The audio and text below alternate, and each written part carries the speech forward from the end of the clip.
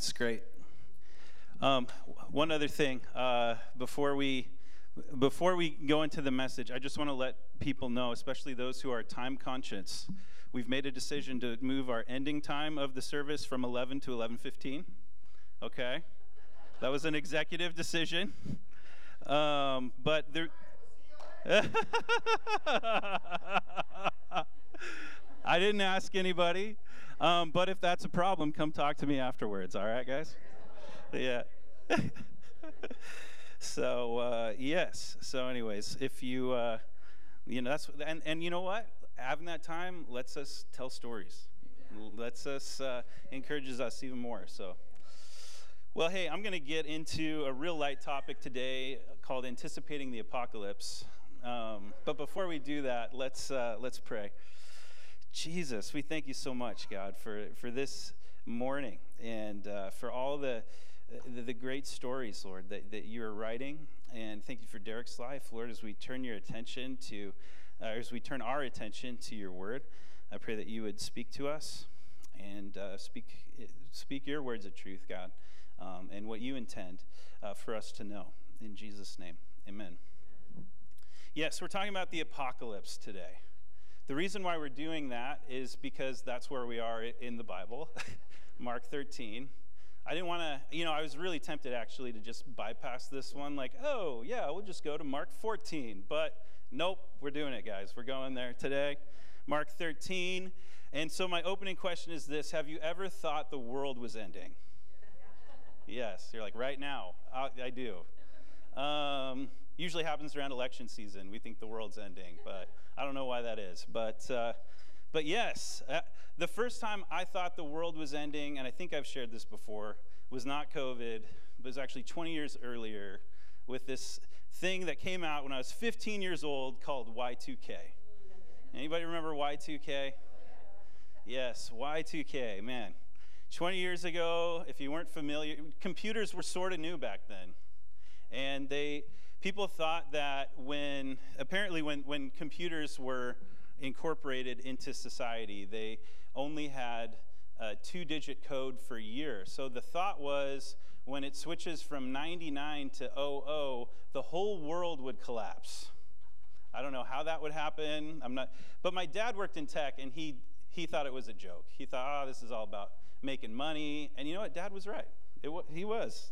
But no, we had friends who really bought into Y2K, and they told us, like, okay, you need to get us a year supply, a year ahead.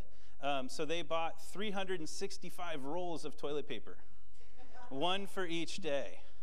They bought cans of beans and all this stuff. And the world was going crazy. There was a guy in Idaho who started collecting Pez dispensers because he thought when the economy collapsed, he could trade his Pez dispensers for food. That was his strategy. So all this going on, and I remember visiting a church at that time where a preacher preached adamantly from the front that Jesus was coming back in the year 2000 because it was a year of Jubilee, and it was 2,000 years after Christ came back. And I remember thinking as a 15-year-old, like, I don't want the world to end. Like, I just got here, Like, come on, let me live a little bit, That was my thought as a 15-year-old. But there are times when we see what's going on in the world and we think, could this be the end? Whether it's the pandemic, whether it's the Ukraine war, new nuclear threat, we face these things. And the truth is most generations, if not all generations, had similar moments where they thought the world was ending. Even if you go back to World War II, right?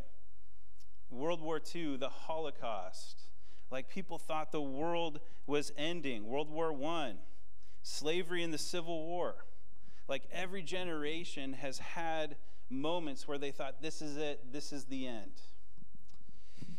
And today might not feel that much different when you watch the news and see what's going on in the world, because every generation experiences the darkness and hopelessness of the earth, right? It experiences the darkness and hopelessness that's found in the world. No matter how prosperous people might become, something always inevitably goes wrong. And in Scripture, there's always been cycles. If you read the book of Judges in particular, you see that there's cycles of prosperity and obedience, and then sin, and then chaos and despair, and then crying out to God for help and rescue. And it's this cycle. If you read the Old Testament, it happens again and again and again. And post-Jesus, it doesn't feel like much has changed. You know, it's cyclical. It happens often. And so when you look around at the world, you know, do you look around at the terrible things happening and pray, come Lord Jesus, like save our world? Or when you hear about the end times, are you more indifferent? Like, oh, I don't know what's going to happen. There was a pastor I knew who used to say he was a pan-millennialist, which meant it'll all pan out in the end, right? And that's like really bad pastor humor, but I like that approach. You know, Jesus is in charge. You know, it's going to be okay. But maybe you're not sure what you believe about the end of the world. Maybe you think maybe you're watching for it, which you know, or it freaks you out and makes your mind spin. I don't know where you're at, but the good news today is that we're going to look at Mark 13 and what Jesus said about the end of the world. Jesus gave us a gift. He taught on the end of the world. He talks about the apocalypse, and most importantly, he tells us what our attitude should be towards the end of the world. One misconception we might have about God is that he tries to keep us in the dark on certain things. And that's not true. In Mark 13:23, he says, I have told you everything beforehand. I have told you everything beforehand. Does that mean we know everything, all the details, all the ins and outs? No, but do we know what we need to know in Scripture? Yes, we do. We all know what we need to know in Scripture. And it's enough to follow Christ and build our lives on. And so in the Bible, there is apocalyptic literature scattered throughout. It's in the Old Testament, New Testament, prophetic, apocalyptic. It's a topic. Peter talked about it. Paul talked about it. John obviously talked about it at the end of Revelation. We're going to open up next year in the book of Daniel, and Daniel talks about it. So it's scattered all throughout Scripture. It is a topic. Some of us might be tempted to like not focus on that because of all the predictions and speculation, but it's a topic. It's something that is important for us to know. And who better to read out of all the Bible? What a better place to start than the words of Jesus, right? Than the words of Jesus. All Scripture is God-breathed, but there's something special when Jesus speaks. There's something special when Jesus speaks. It's like the center of it all. And so this is Jesus talking about the end of the world. Mark 13, it's called the Olivet Discourse. What that means is Jesus is sitting down on the Mount of Olives teaching his disciples. Specifically, he's teaching Peter, James, John, and Andrew. When a rabbi sat down, that indicated he was ready to teach. So it was sort of a formal teaching time. And I wish we had time to cover the entire chapter, but we don't. We don't have enough time to do the whole thing. We're going to focus on the end. But just to walk you through what Jesus is talking about, the first thing we need to realize is that the first half, most of this chapter, is about an event that would occur in 70 AD. When it opens talking about the temple, and Jesus says, not one stone will be left on another. It will be completely demolished. He's foreshadowing to a time in 70 AD when Rome would come and siege Jerusalem. They'd siege Jerusalem for 5 months, and then they'd break through and they just smashed everything. Killed 350,000 people. Some people escaped, some didn't. But the first half of this chapter is about that event. And you should know, after that event, at 70 AD, many Christians escaped and they moved to spread the gospel in other towns. But when Jesus opens this this conversation, he's talking about the temple. He's talking about this fearsome event he's looking at the temple as he's talking. Consider this week all of the battles he's had with the religious leaders, right? And so he's talking about pretty soon, sooner than you think, all this will be gone. All of the stuff that these guys hold dear will be gone. It will be smashed. But it's not just about that. Jesus warns against us being afraid when we hear about wars and rumors of wars. Some of this is not just for this generation looking forward to 70 AD. Some of it is for Christians in the age of the church. Yes, we've heard about wars and rumors of wars, right? Jesus talks about beware of false prophets, false Christs, people that will come along and deceive many. Jesus warns about these people. Anyone who comes along and say, hey, here's a new way. Here's a new Christ. Here's a new thing. And again, this happens starting in Acts and continues on to today. We could walk through history, right, and look at times where there were deviations from the truth. Jesus is not a universalist, right? So in 7th century Arabia, a guy named Muhammad went into caves and said he heard from the Lord and came out with a different truth. Or in 19th century USA, a guy named Joseph Smith said he received words from God on golden plates. And now in the LDS Church, it says another testament of Jesus Christ, right? And we could go example after example after example of deviations from the truth. And Jesus is saying this whole time, do not be deceived. Do not be deceived. And I'll tell you, we can't be passive in our pursuit of Jesus. Because Jesus is saying passive Christianity, you're more prone to be deceived. If you're not diving into Scripture, if you're not engaging with Jesus, you're more prone to be deceived. Your faith is more vulnerable. And even today, it doesn't have to necessarily be another religion. We might replace our political party's platform with the truth of God, no matter what side of the aisle you're on. So Jesus warns against being deceived, saying focused on the truth of Christ. And Jesus then talks about this really scary sounding phrase, the abomination of desolation. We're just skimming through this stuff like this and just boom, boom, boom. Which sounds very serious, but really what he's talking about is the day when the temple will be empty, when the temple will be desolate, when it will be smashed. That part is a clear 78. But we're going to move on today to this last portion of Jesus' prophecy, the last portion where he talks about the future, where he talks about his return, because Jesus is coming back.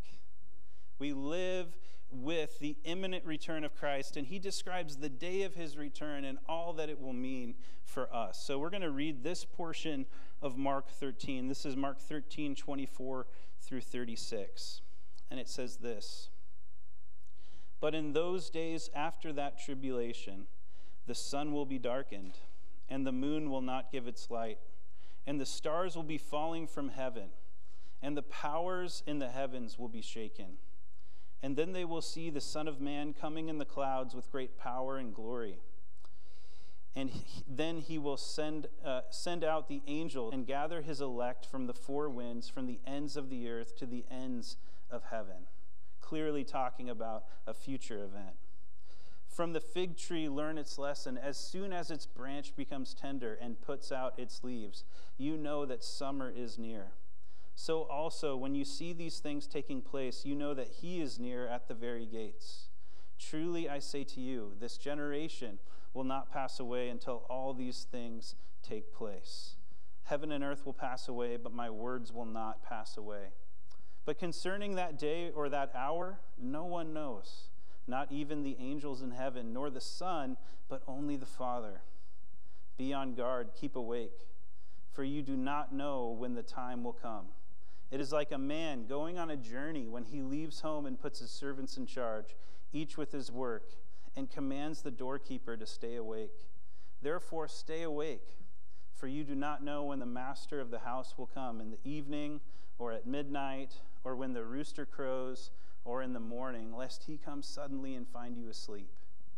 And what I say to you, I say to all, stay awake. That's a lot to take in. But this is what we're not going to do with this. What this doesn't give us is a timeline of which everything will happen, right?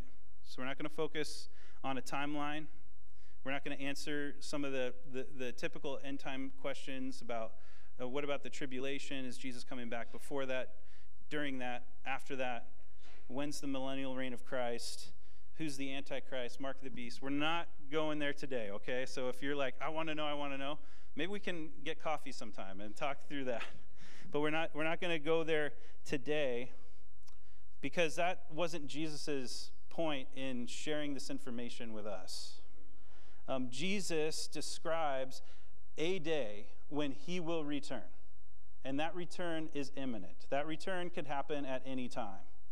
And it's described with power and awe of what will happen. But Jesus is the focus. When you open the book of Revelation, the first words in the book of Revelation are, this is a revelation of Jesus Christ. It's about Jesus. And what Jesus is doing, he's preparing his disciples how to live in light of his return. That's his focus, how to live in light of his return.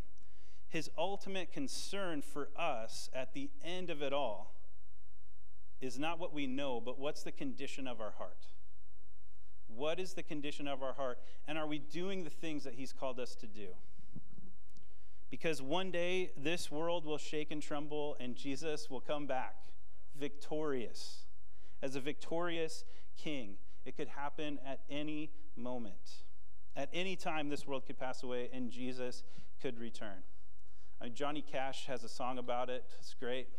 If you want Johnny Cash to help you figure out what the end times is going to look like, but he says, there's this line in there where he says, the father hen will call his chickens home. You know, it's that time where we go and meet with Jesus.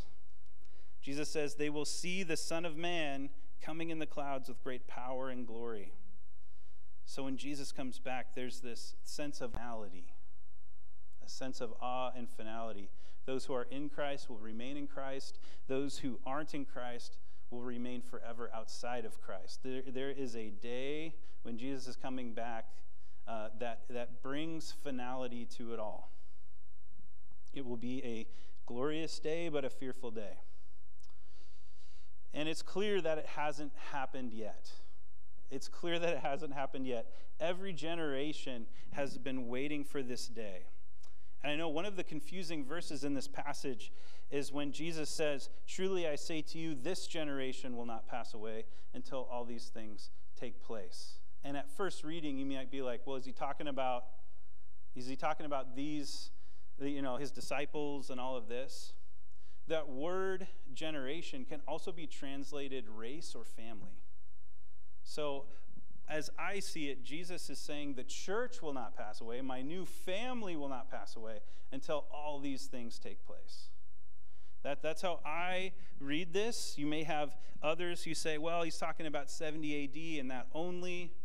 I think he's talking about the church. The church, every generation.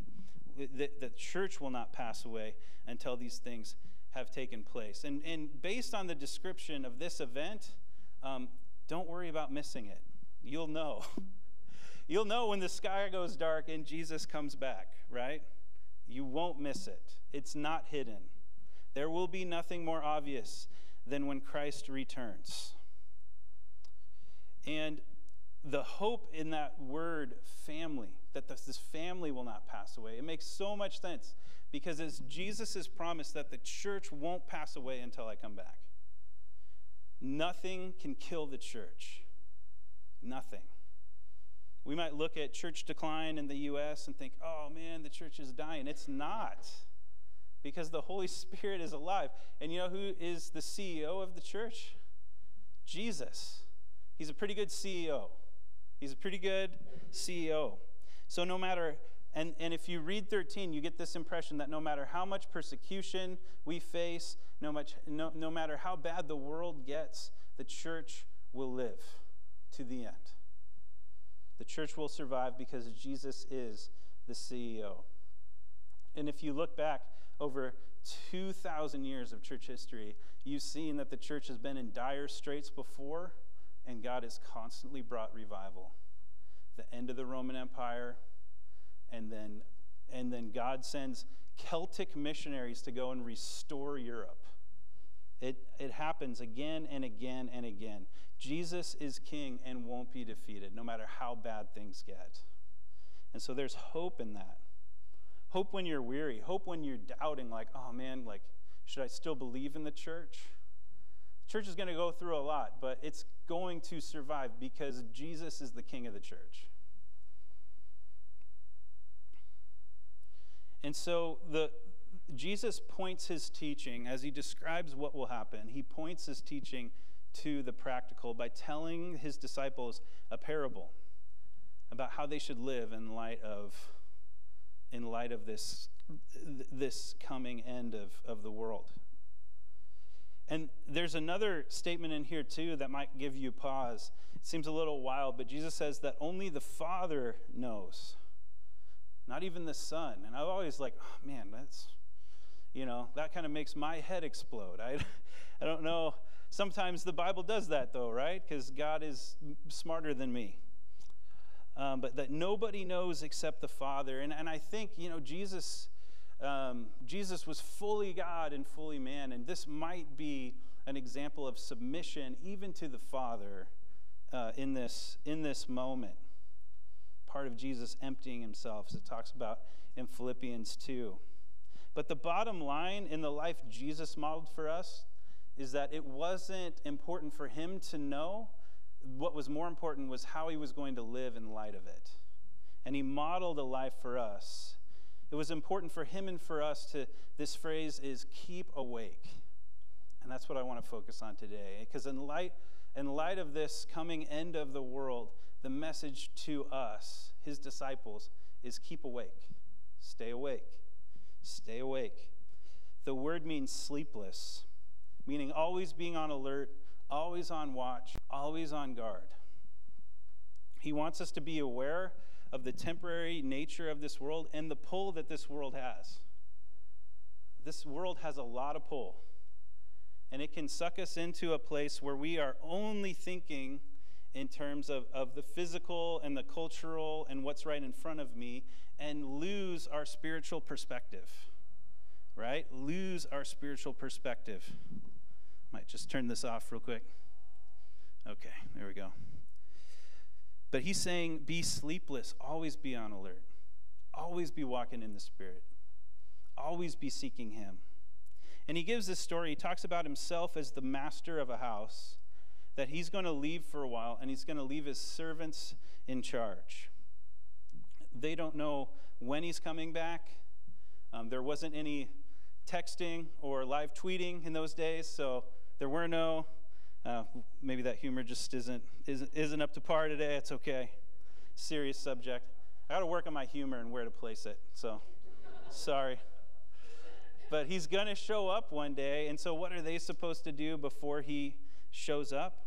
They're supposed to manage his house. Manage the house until he returns and do the work of the master. Keep doing the things that the master does, right? Not be caught sleeping. Now, the image I got in my mind as I read this passage was goofing off at work when your boss is gone. Anybody ever do that? Goof off at work, your boss is gone. Got my first taste of this when I was 18 and working for Papa Murphy's Pizza. My best friend got me a job there.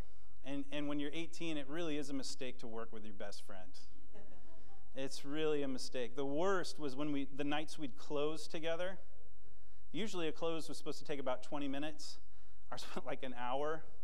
Because we're not just closing. We're practicing skate moves on the mop bucket, We're calling into radio stations. We were not doing what we were supposed to be doing.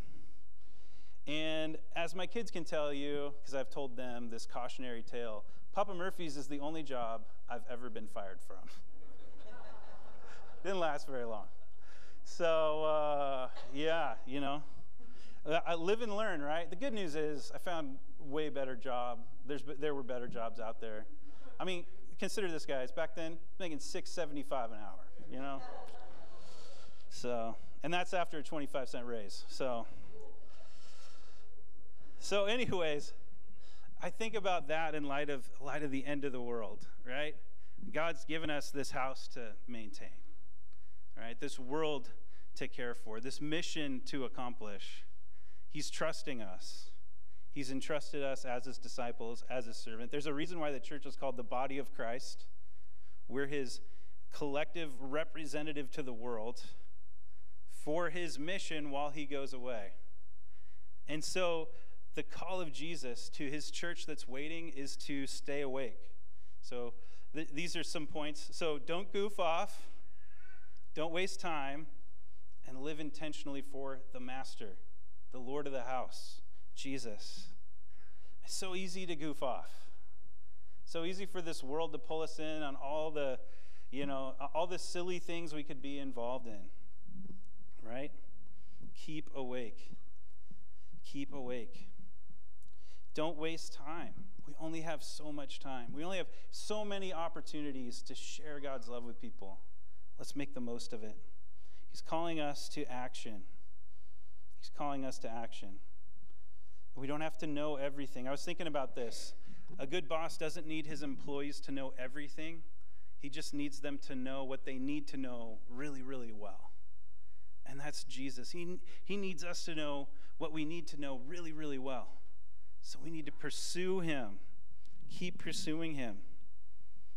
And each generation of faith has served the house and passed that on to the next generation. And here we are. We're the next ones with the responsibility to care for the house. To care for the house. One of the amazing things about the Bible and about being a Christian is knowing where your place in God's story. Knowing how you fit. The Bible is a complete story. It has a beginning, it has an ending, and it has the progressive work of God throughout. It tells us that we aren't just a meaningless blip in a pointless universe. We aren't random beings just trying to survive, find whatever joy we can out of life. No, this is who we are. This is who we are. This is what the Bible tells us we are. We are the family of God in the age of the church for the mission of God until Christ returns and makes everything new. This is who we are. This is our place in the story. We are the body of Christ for this time, to tell others and show others the love of God until Christ returns and makes everything new. That is the hope that's found in the Bible, in the book of Revelation, that one day God will make everything new. So in the meantime, Jesus says, stay awake, be on guard. Don't live passively. Don't be passive about your faith. Revelation talked about that too. It talked about being lukewarm. Don't be lukewarm. Don't be passive. Don't be passive. Stay awake. I was thinking about this. What does it look like? What does it look like to stay awake? Recently, I've become much more aware of times when I'm operating in the Spirit of God and times when I'm operating in my own flesh, my own strength. There are times where I pray in the morning and I feel God at work throughout the day, or I'll go to prayer group at 6 a.m. Thursdays, guys. You can ask me. It'd be great to see you there. But we'll pray and I'll feel like I hear from God. I'll have others confirm what I just heard, And so I know that. But times when I'm just operating in my own strength, look, those mornings look a little different. I'm a little less kind to my kids, right? I'm a little more focused and overwhelmed by what I have to do. I'm not thinking about this bigger story that Jesus has invited us to be a part of. So if we want to be people that operate in the Spirit of God, we already know what to do. We need to read God's word, We need to pray alone and together. And we need to be around the family of God. I mean, it's not that complicated. It's just, do we want that? Do we want that? And we can start with prayer. I mean, that's the one action that Jesus focuses on more than anything. The one action that Jesus connects more to staying awake than anything is prayer. We can look at the similar passage that Jesus spoke in Luke. He said, In Luke, he says, "But watch yourselves, lest your hearts be weighed down with dissipation and drunkenness and the cares of this life. And that day will come upon you suddenly like a trap. For it will come upon all who dwell on the face of the earth. But again," it says, "stay awake at all times, praying that you may have strength to escape all these things that are going to take place and to stand before the Son of Men." So you see, the action that Jesus connects to staying awake is prayer. Just commit yourself to prayer every day. Just in the beginning of the day, just say, "Lord, what do you have for me today? How can I serve you? What do I need to confess? Who do I need to call? What do you want me to do?" And that's the starting point. That's what Jesus invites us into. I know when we read passages like this, it can seem confusing, it can seem heavy, but the good news is that Jesus is coming back to make all things new. And we know who we are, we know who to follow, and we know what our mission is. And so my encouragement to you is to pray. And live into this calling that Jesus has given you. We're going to take communion as we close today. And really what I want you to focus on as you take communion is, the picture of communion is Jesus pouring out his life for you. Pouring out his life for you, taking up the cross for you. Are you in on that? Are you ready to take up your cross for the sake of spreading the good news of Jesus to the world? For the sake of loving your neighbor to Christ? For the sake of praying towards his return? Let's pray, and then we'll come up for communion. Lord, I thank you for this group of people. And Lord, that here at this time in Blaine, Washington, you've brought your church together. Lord, to be the people of God. You've called us the family of God. Lord, so that we might be Jesus to the world and point others to you. So Lord, as we take communion, which represents your body and blood, we just reflect on that and ask, am I in? Am I gonna take care of the house while God is away, while the Master is away? Am I gonna be about the things that Jesus wants me to be about? And am I gonna choose to connect with him, to lay down my life, and to take up my cross and follow Jesus wherever he sends me, to whoever he sends me to? Jesus, we look forward to the day. We don't look in fear, but we look forward to the day when you come and make everything new. Lord, it will be a fearful day, Lord, but it will be a day when we will see you face to face, when we will stand before you with everyone who's gone before us and will worship you. So, Lord, help us live for that day. Help us not lose perspective of that day. Help us not get sucked in on all the stuff the world wants us to focus on, all the small things. Lord, help us to focus on this big, huge story that you're writing, that you invite us to be a part of. In Jesus' name, amen. Well, church, I'm going to invite you, as you feel led, the worship team's just going to play for a little bit. I invite you to just come and take the juice and the cup and just spend some time with Jesus, reflect on him, and then we're going to take communion together just here in a minute.